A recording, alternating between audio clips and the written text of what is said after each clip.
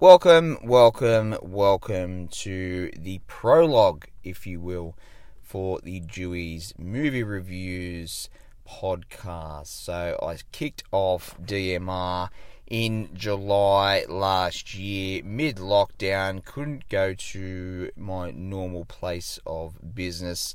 So I thought I would do something that I love and convert that into a platform where I'm basically reviewing everything film, cinema, series, and a few PS5 games along the way as well, as long as dropping my impressions of very famous characters, which I've been able to do as a kid. Don't worry, I won't be quitting my day job over that one. So this is a new avenue for DMR, so we will see where this thing goes over the coming months. So my main Instagram page you can find at Deweys Movie Reviews 1.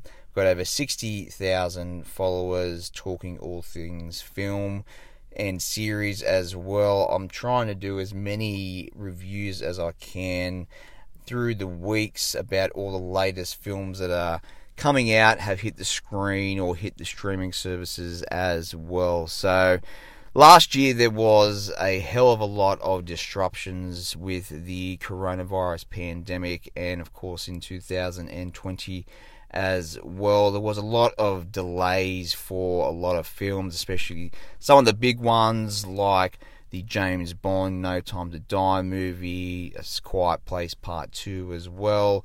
But we did eventually get to see them, whether it was on a streaming service or on the silver screen. So hopefully this year, with things calming down with the coronavirus, hopefully it will be the endemic.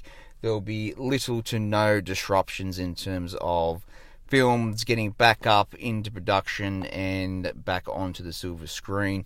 I did see recently that the Tom Cruise movie, the new Mission Impossible movie, the budget has blown out to like $300 million. So it's absolutely ridiculous because of the delays of the coronavirus pandemic. So that's just a great example of what it has done to the film industry. But hopefully this year we'll see a change in that. But there are some massive movies that are coming out this year. 2021 was a great year for film.